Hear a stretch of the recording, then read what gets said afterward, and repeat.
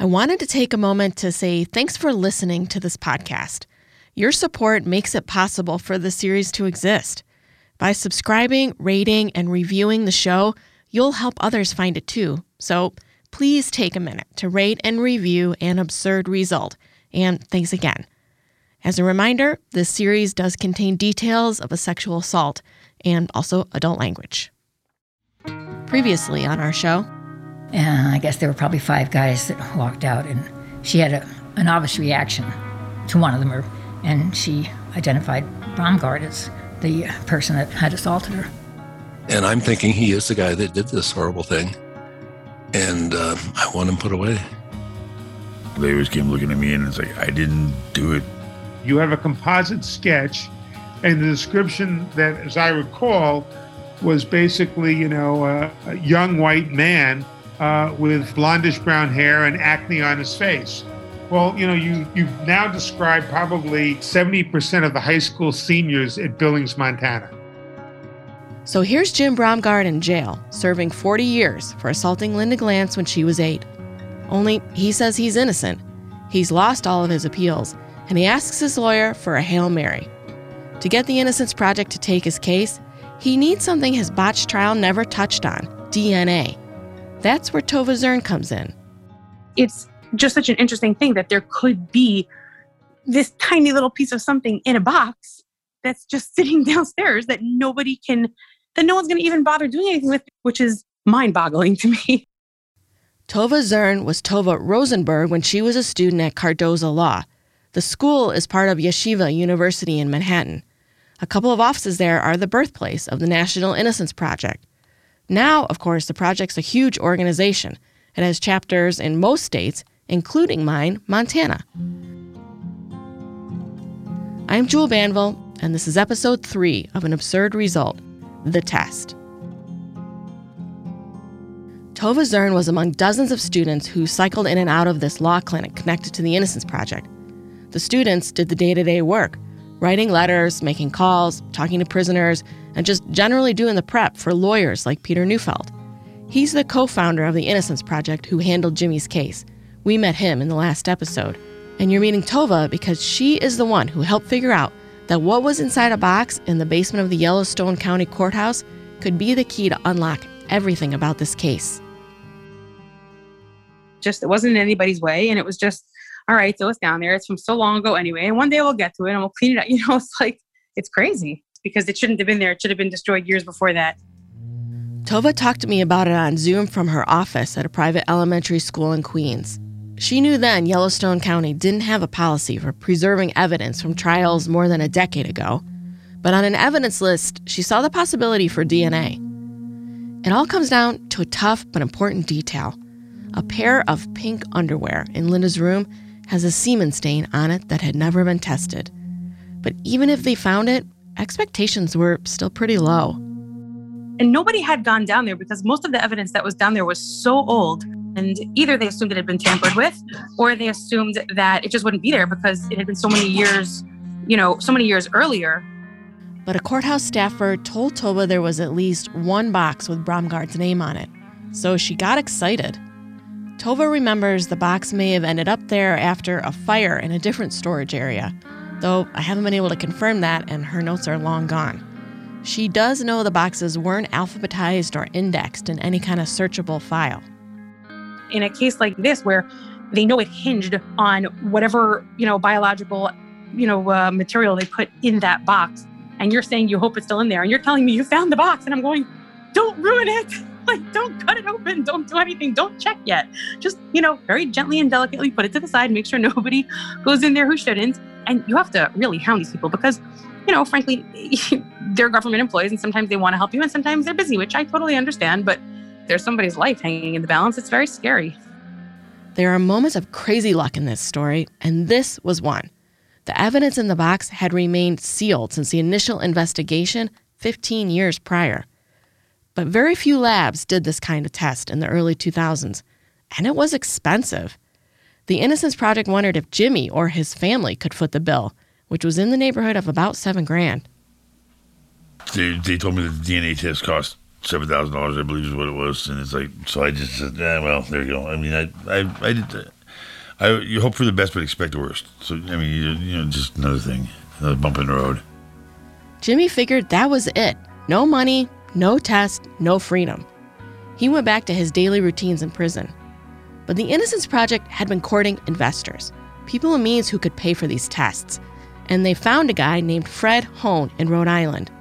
He died in 2019, but his story's an interesting one. So come with me down this rabbit hole for a minute. Fred Hone was a former teacher who went on to found a company that primarily made really great snowplows. That's how he made his money. But before that, he went to jail for 3 months, and afterward, he made it his mission to help other people he felt shouldn't be behind bars.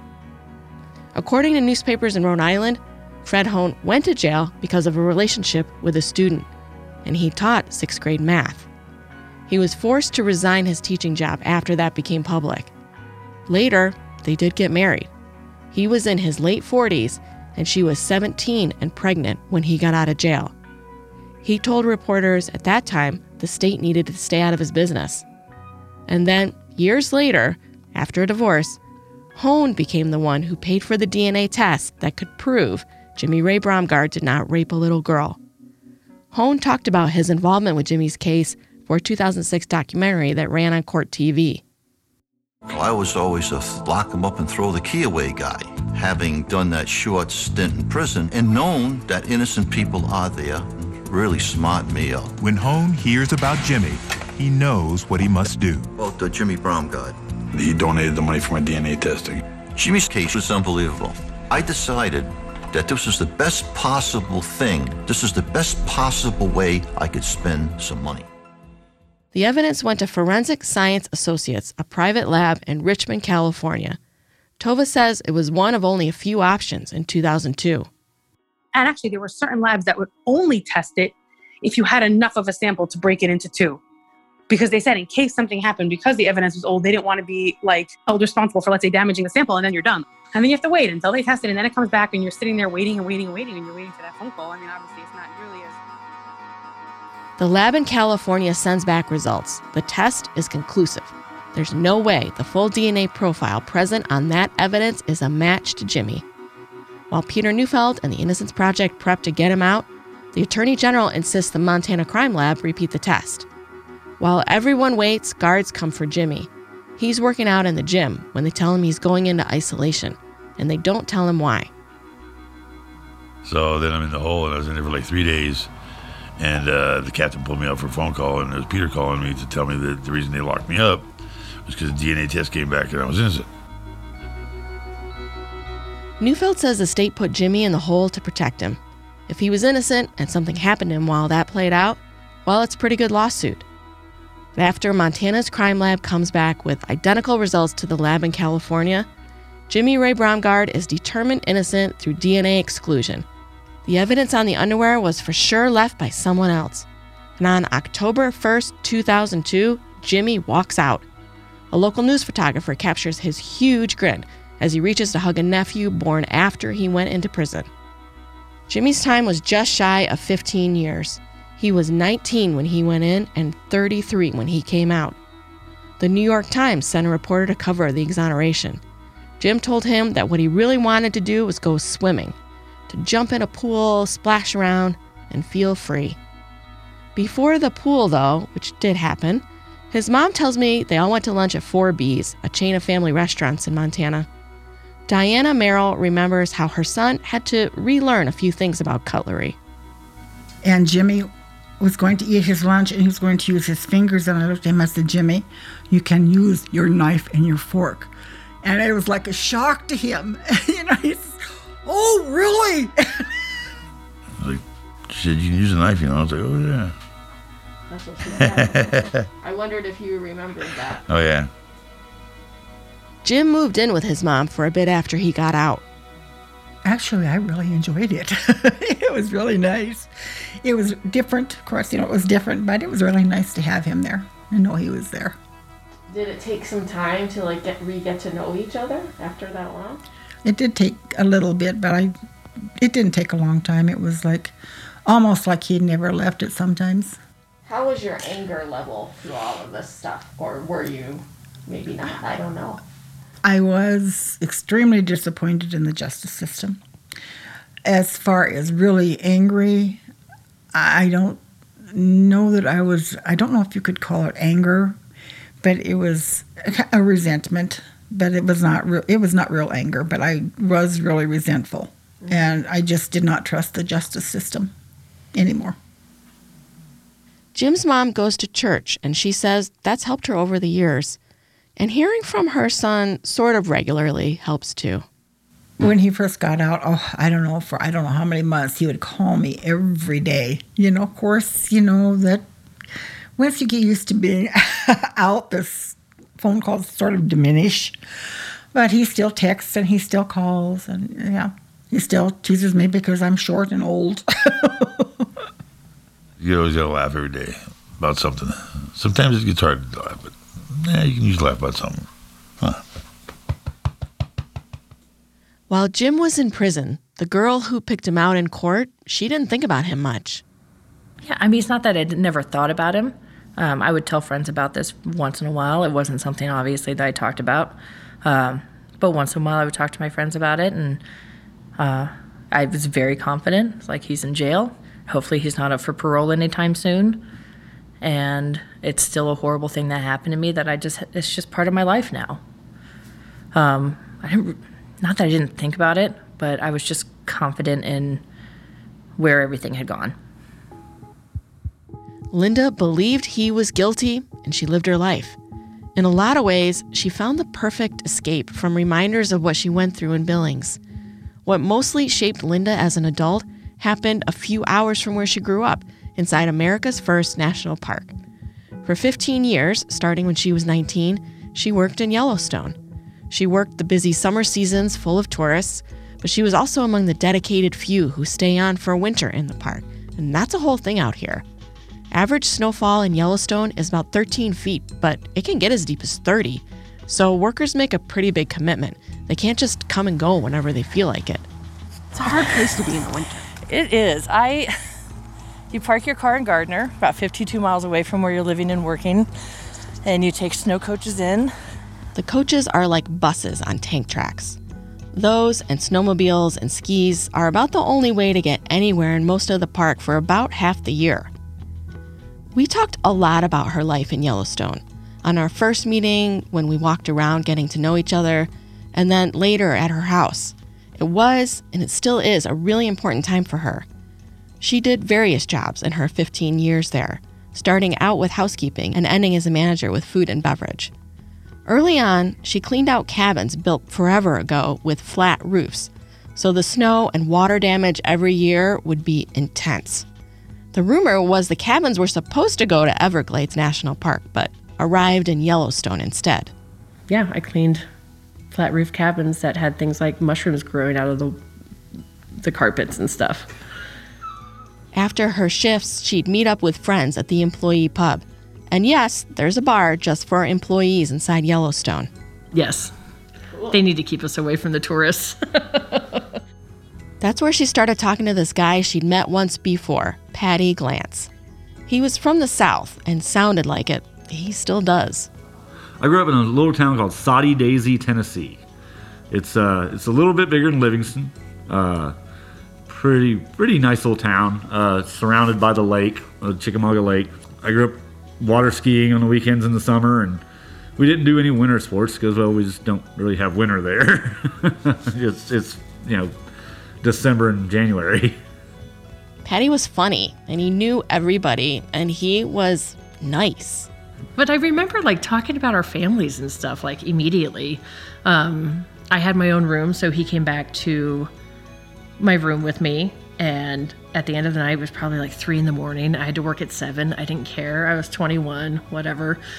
Sleep didn't matter so much. And at the end of the night, I was like, oh, okay, I got to go to bed because I have to work early. And were you just talking the whole time? Just talking the whole time. I'm not even doing the PG version of it. This is the actual version. And at the end of the night, he just stuck his hand out and shook my hand. I was like, thanks. That was really fun. I was like, oh, okay. And this kind of thing happened. We would meet at the pub. We would talk. He would come back to my room. He would like shake my hand, and sometimes maybe a little pat on the back, and then he would leave. And I was like, I guess I've just met my new best friend, because that's all it's ever going to be. And then eventually things moved on from that. He came around.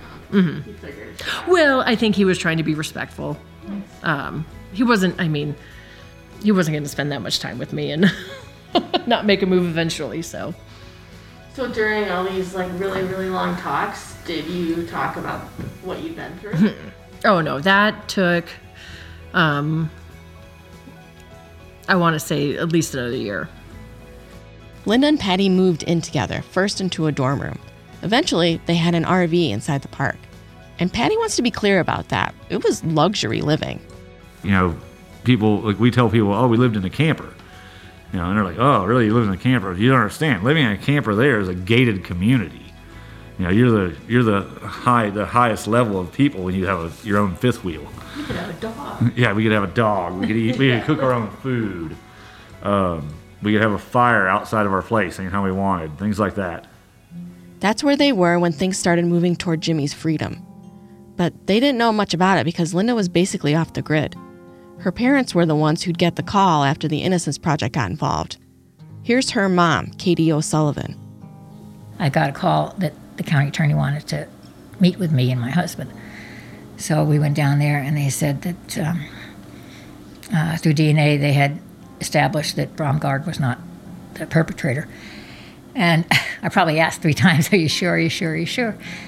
And I really had a hard time wrapping my head around the fact that he didn't do it. And I think it was self-defense for me, because if he didn't do it, then somebody else did, and somebody is still running around out there. And, what little sense of security that Linda was able to acquire after was going to be shot to hell. Linda's mom visited her in the park pretty frequently. She came one weekend and then figured out she'd need to come back the next week because she had news she needed to deliver in person. So I called Linda and said, I didn't want to tell her over the phone. And I think, again, her being in the park was a little bit of a sense of security, too, because it was such a close-knit, kind of out-of-the-way place. And so I called her and said, I'd be coming up that weekend. And she was like, Mom, you were just here. I may have some story that I had to do it for my job or something. But anyway, so she said, great. And I went up there, and she was working when I got there. And I told her husband, Patty, why I was there. And he was and continues to be really supportive. He knew what it was going to do to her. I was at work when she came in because, normally we would try to arrange it so, like, if she comes in on my weekend, then we can hang out. But she was coming in on a night where I had no choice. I had to go to work. I worked a night shift. I switched it up so instead of getting out at like 11:30, I could get out at like 10:30, but that was the best I could do. So the 3 of them, Linda, Patty, and Katie, are sitting there in a 1978 fifth wheel when, in a way, it all comes crashing down.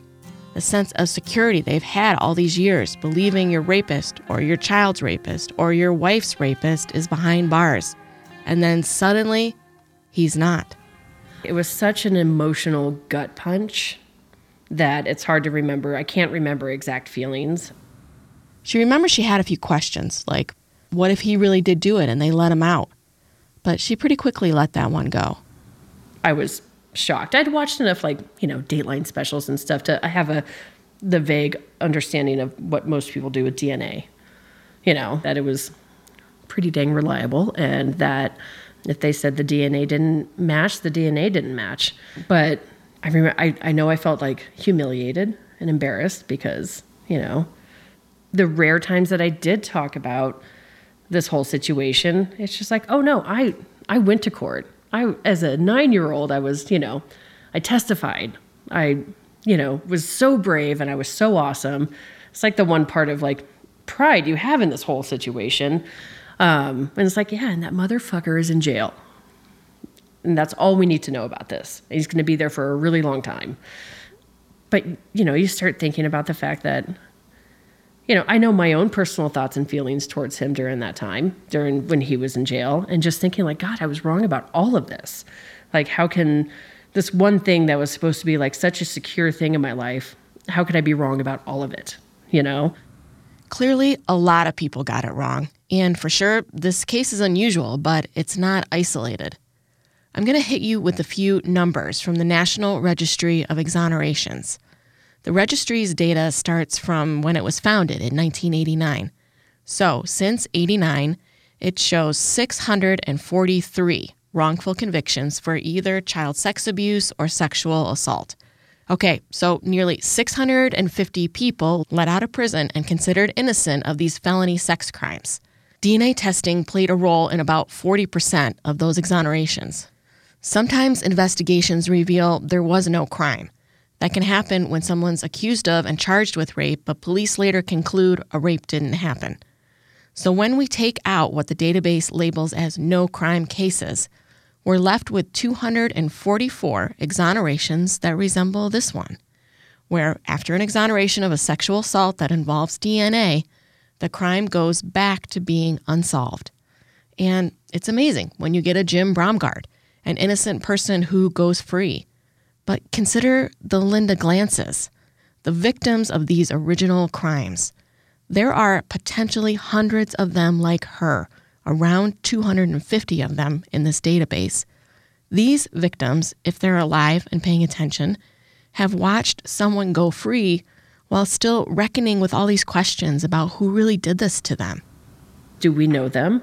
Have they been a part of our lives for 14, 15 years? And we just didn't have any idea. Is he a stranger? Is he alive? Is he dead?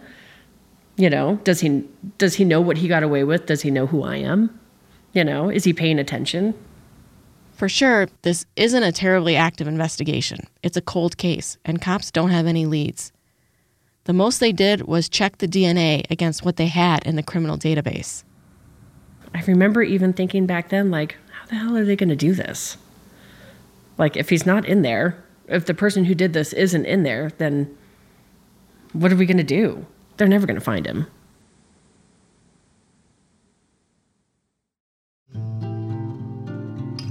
After Jim's in the news and people are talking again about her case, she doesn't come forward to talk to reporters. And after a while, it goes quiet. She and Patty move forward. They get married in 2005 in Cook City, a hard-to-get-to town on the park's northeastern edge. They upgrade to a newer fifth wheel in the park. That's where they are in 2010 when another tragedy hits this family hard. Linda's older sister, Michelle Dewberry, you met her in episode 1, watches her toddler die, the result of a horrific accident in a crosswalk. He wasn't quite 2, sitting in a stroller pushed by his dad across the street in North Portland. An older driver hit the gas instead of the brake, slamming the stroller into a telephone pole. Seamus lived for 27 hours and died in the hospital. He was the first baby in the family, Michelle and Eric's adorable and funny kid. The family mobilized quickly. For Linda and Patty, that was tougher. They weren't able to get there while Seamus was still alive. After everything they've all been through, that kind of haunts Linda, though Michelle has a different take. But she was in the hotel room that night, so she was there. And then the nature of her job was she was in kind of her off season, and so she and Patty were able to stay with us for like 3 weeks afterward. And people had to go back after Seamus died, and Eric and I were gonna be just like left. So having her there, especially as we were dealing with like legal stuff and police stuff, it was just really helpful to have her there. You know, Michelle, she is the oldest and the one we all went to. Well, I can speak for myself. She was my person for sure. The one I went to more than anybody. And to see her in a state of not being the strong one, obviously, like I didn't know how to navigate that. When I met Michelle on her porch, it was a few weeks after the 10-year mark of Seamus's death. She and Eric have twins now who were 8 when we talked. I could relate. My youngest was 8, and I have an 11-year-old, about the age Seamus would be. Linda was 8, of course, when she was sexually assaulted. Being 8 is that age where you're still a little kid. You're getting there. You're almost a big kid, but not quite. Michelle's twins, a boy and a girl, are pretty clearly hilarious. I saw them being goofy another time when I joined one of the regular family video calls. Can anybody hear Mom? Not yet. Can you hear us? I assume the technical difficulties was meant purely for Mom. So, aside from a rift with their dad, this family is really close. They do these kind of calls weekly, especially during the pandemic. Where did Linda go? It's still run on coal, her computer is, so it takes a while. And they see each other as often as possible. Michelle showed up on camera wearing a stick-on mustache. But when I met her a few months earlier at her house, it was easy to see she still feels the weight of losing Seamus, always. She's become an advocate for traffic safety, and she's written some amazing essays about her experience and her grief in the New York Times and other places. And she and her sister are now glued together in a weird way by both of them living through terrible events they couldn't control. I think about Seamus every second of every day, and I think about what happened to him. And I know that Linda thinks about her experience all the time, and we both have to train ourselves to kind of shut that down, all the time. And so having... Yourselves, or because you think it's too hard for other people? It's too hard for other people.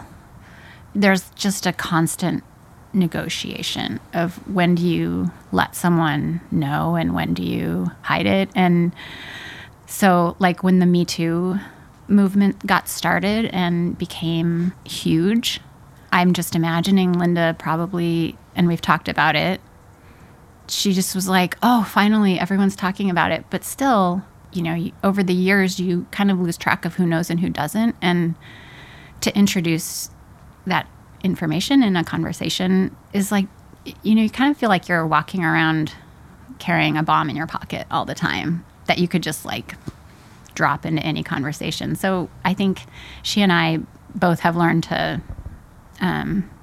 sort of be strategic in when and how we talk about it, both to protect ourselves and to protect other people.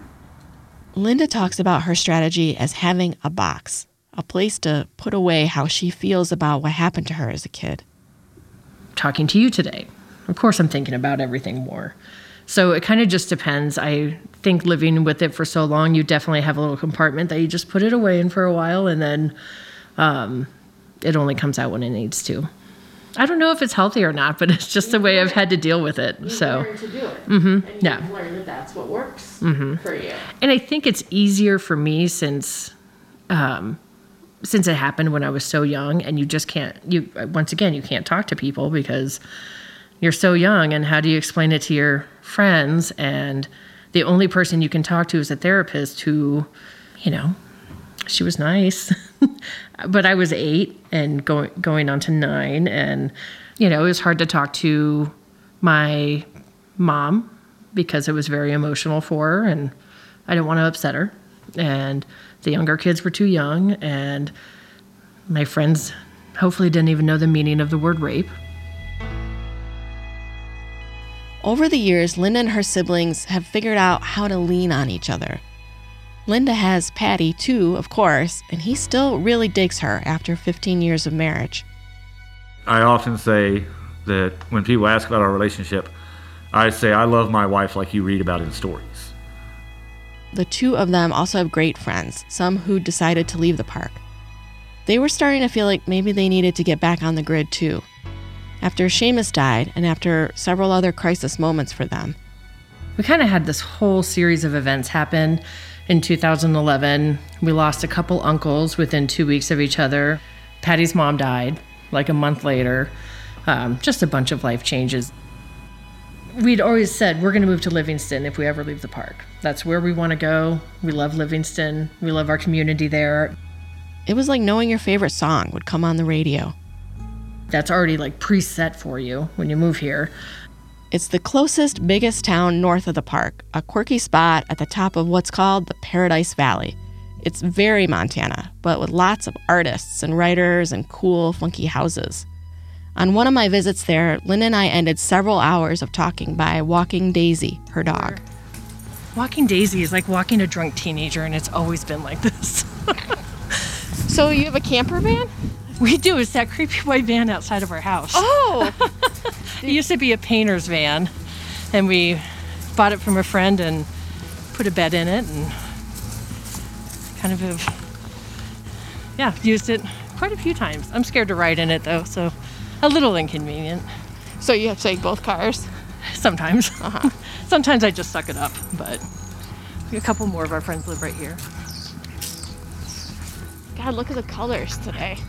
For quite a few years, Patty settled behind the bar at the Murray Hotel, which is home to maybe the best bar in Montana. Linda took a pretty hard career turn and embraced office life. She went to work for a real estate title company. She was always busy there, and her friends and family knew not to call during work. That's why she was surprised when her phone showed a number she didn't know. It was someone who worked for the Yellowstone County Attorney in Billings. Had a very vague conversation. They just said, Julie is going to be by to see you. We have some stuff to talk about. They said she's going to be there in 2 days. So I think that I want to say this was on a Tuesday, and I had to wait till Thursday. And the only person I told was my older sister, Michelle. I was like, I think something's happening. I think they might have found the person. Why else would they have gotten in touch with me? What Linda didn't know about yet was a moment at the Montana Crime Lab that Megan Ashton will never forget. So I search the database twice a week, I believe. In that particular one, I remember distinctly thinking, oh my God, wow, that case hit. That hit? That was huge, and it would change Linda's life again. Learn everything about it in the next episode. An Absurd Result is a production of Mopac Audio. It's reported and written by me, Jewel Banville. Executive producers are Jonathan Nowzaradan and Jonathan Beal. Sound editing by Robert Williams. Music by Nick Bomarito. We had production help from Shanna McGarvey and Chris Moss. Special thanks to Maurice Posley at the National Registry of Exonerations. This episode is dedicated to Daisy, Linda's gorgeous blonde-haired dog. During my reporting of this story, Daisy, who was only 5, got cancer. She died a very loved pup in December 2020. R.I.P. Daisy. And also, could Linda maybe get a break? Stay tuned. And for more, visit absurdresultpodcast.com and follow us on social media at Absurd Result Pod. Thanks for listening.